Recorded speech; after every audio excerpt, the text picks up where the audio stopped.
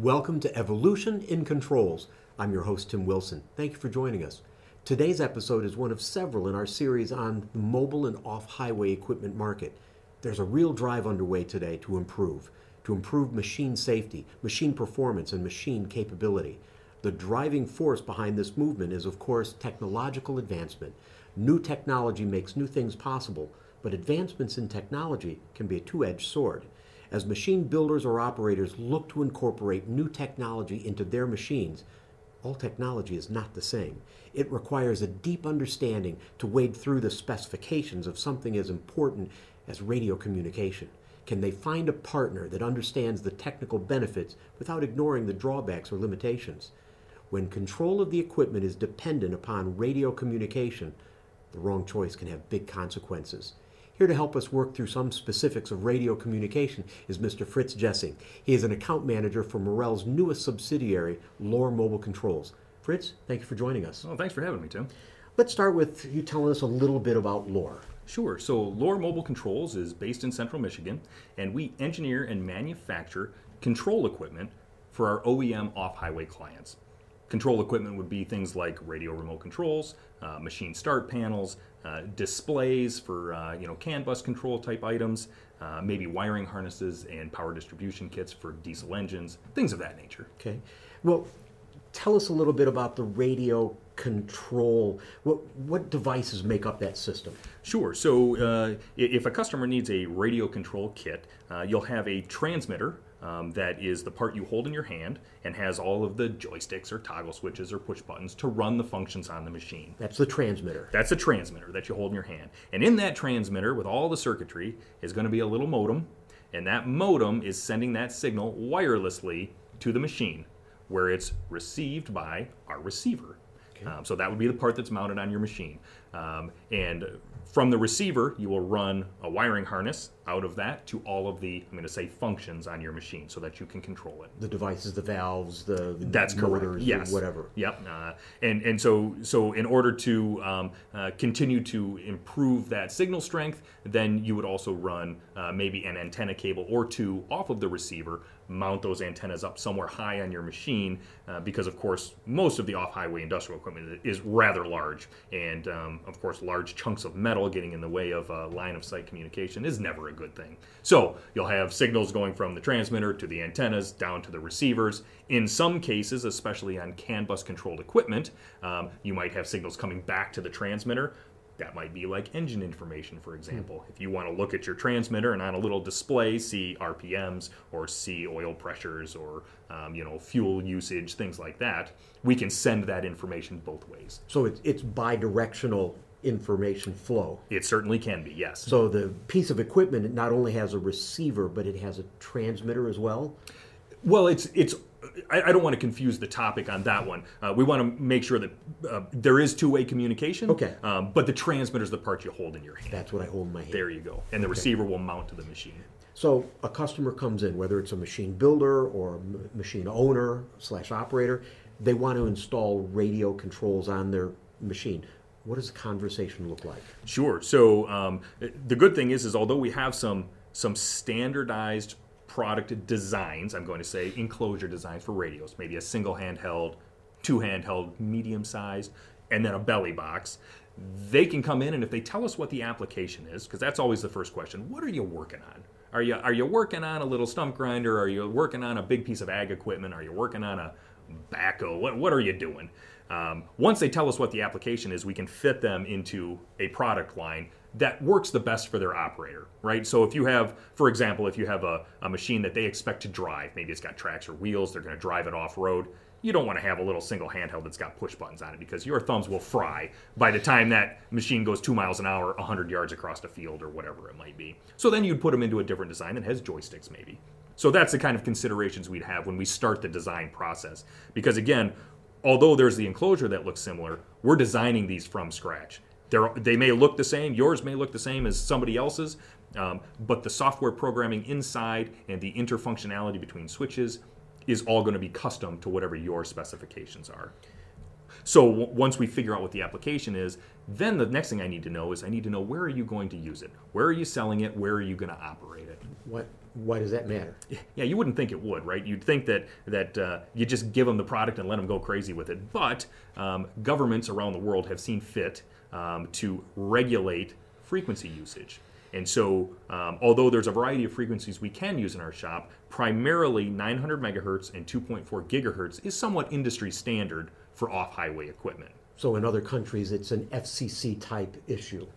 Yes, well, FCC being in the U.S., correct? US. Yep. So we are, I'm going to call us lesser regulated. So 900 megahertz, a much stronger band that has more signal strength, more reliability, things like that. We can use that in the U.S. It's no problem. We can also use 2.4 gigahertz, but the kicker is that 2.4 gigahertz sometimes has a little less range, little less signal reliability because it doesn't quite bend around objects as well. So if you're in a loader, for example, it might not, if you got a metal obstruction or something like that, it might cause problems. Is that 2.4 like the Wi-Fi router that I have at home, 2.4 gigahertz? Yeah, absolutely. It is the same. And so there are interference concerns like that we have to be cognizant of. But the good news about 2.4 gigahertz is that it is worldwide accepted. So as long as it's a 2.4 gigahertz low power modem, you can use it around the world. So there's considerations for businesses when you think about which way are we going to go? Are we going to only be in the US? Are we going to sell around the world? Do we want to deal with and engineer and control two different radio setups, a 900 and a 2.4, depending on what that machine's doing? Those are all considerations for people. So you sell both systems, a 900 and a 2.4? Yes, and many times for the same machine. That's how it's been historically, because maybe a machine would start out and they'll say, oh yeah, we're just doing it in the United States. Okay, great. We would rather use 900. We know it's a better, stronger signal, more reliable, which is ultimately the goal, a reliable signal.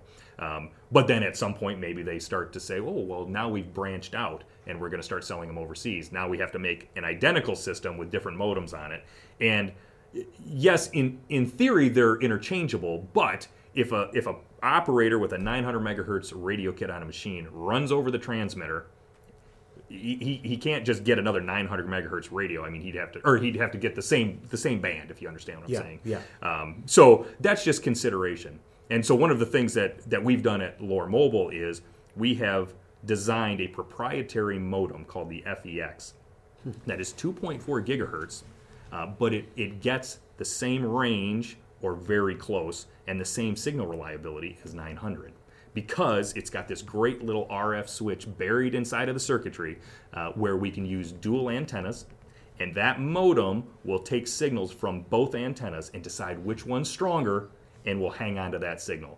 Most of the other 2.4 modems on the market don't do that. They've got a single antenna input. So if that signal bounces off something out in the world and then comes back and misses your antenna or gets blocked some way, that's going to be a hiccup signal, and it's not going to be quite as reliable. So signal strength, acceptability, the range. Is there a range difference between the 900 and the 2.4? Yes. So a 900 megahertz signal on an off-highway piece of equipment will go pretty typically about 1,500 feet without anything extra, right? A 2.4, you might be looking at more like 1,000 feet or something like that. So there is a decrease. Now, keep in mind, we're dealing with off-highway equipment that can hurt somebody. How far away do you realistically need to get? But what I would argue is that if you get the strongest range possible, or the 1,500 feet, if you get obstructions in the way, maybe that'll go down to 1,000 then. If 2.4 only goes to 1,000, then you might only get 500. The point being is that the range is different between the two, but with the FEX, we're darn close. So if 900 is 1,500 feet, this one would be 1,300, 1,200, something like that. So we're pretty close. Is there a cost implication? The higher frequency is more expensive than the lower frequency? No, there wouldn't be on the engineering or manufacturing side. The modems are going to be roughly the same price overall. Yeah, that would not be a consideration. So the business case for the machine operator or the equipment builder, the business case is selecting one frequency over another or using dual frequencies?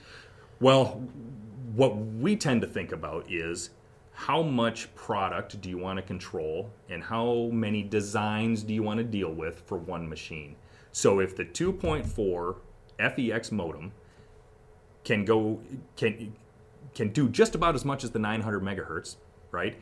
And then you only need one radio kit for one machine to sell all around the world, and it works great everywhere. Why not do that? Are they field retrofittable? So if somebody had 900 megahertz out there, can they upgrade it to 2.4? Is that possible? Or yeah, it's not so much of an upgrade. That would be to swap out the transmitter and the receiver and put new ones in there, because it's all the circuit board mounted technology. The modem, for example. Okay. So yeah, that wouldn't be the ideal. The ideal would be to pick the one you want, or you're going to go forward with one radio kit.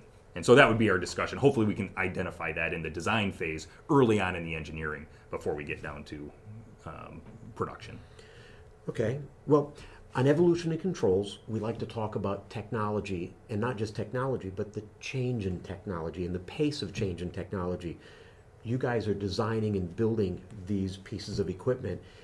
Are you concerned about the next generation? Or is this the end? Is there more in sight? Well, it's hard to tell what any government is going to do to regulate future frequency use. So those would be considerations. But I think our goal at LoRa Mobile is really signal reliability. When you're talking about a primary need of a radio remote control, it's signal reliability. Because once that signal falters, now you've got no more control, and nobody needs that. It's like when the Wi-Fi drops at home. I have no internet. That's right. Yep. So that's the deal. When you're out, when you're out working on these job sites or safety considerations or whatever, when we think about growing, we think about what is the next steps we can take to make a more reliable signal into our radio kits. Over the next 5 years, or looking 5 years down the road, do you expect any change in the adoption of this technology? Well, I think that as signal reliability becomes more prominent in the industry, I mean, it's really good right now, but there's still quite a few people from old school that still like the mechanical valves, because there is no messing with a mechanical valve. But as the signal reliability becomes stronger and as the distance gets greater, more and more people, I'm sure, are going to continue to come over to the radio-controlled side, if you will. Because it really is, as far as safety and functionality and flexibility, radio remotes are really where it's at. And that's, I think, the future of the industry. That's fascinating. Fritz, thank you so much for joining us. I appreciate your time. Thanks for having me, Tim. To learn more about LoRa and their systems and solutions for the mobile and off-highway market, visit LoRaMobileControls.com. To learn more about Marel and their systems and solutions, visit Marel-Group.com. Don't forget to subscribe to Evolution in Controls on whatever platform you use for podcasts or on YouTube for a video version, so you can be updated when we release new episodes. Thank you again for joining us today. I'm Tim Wilson, and remember, keep moving.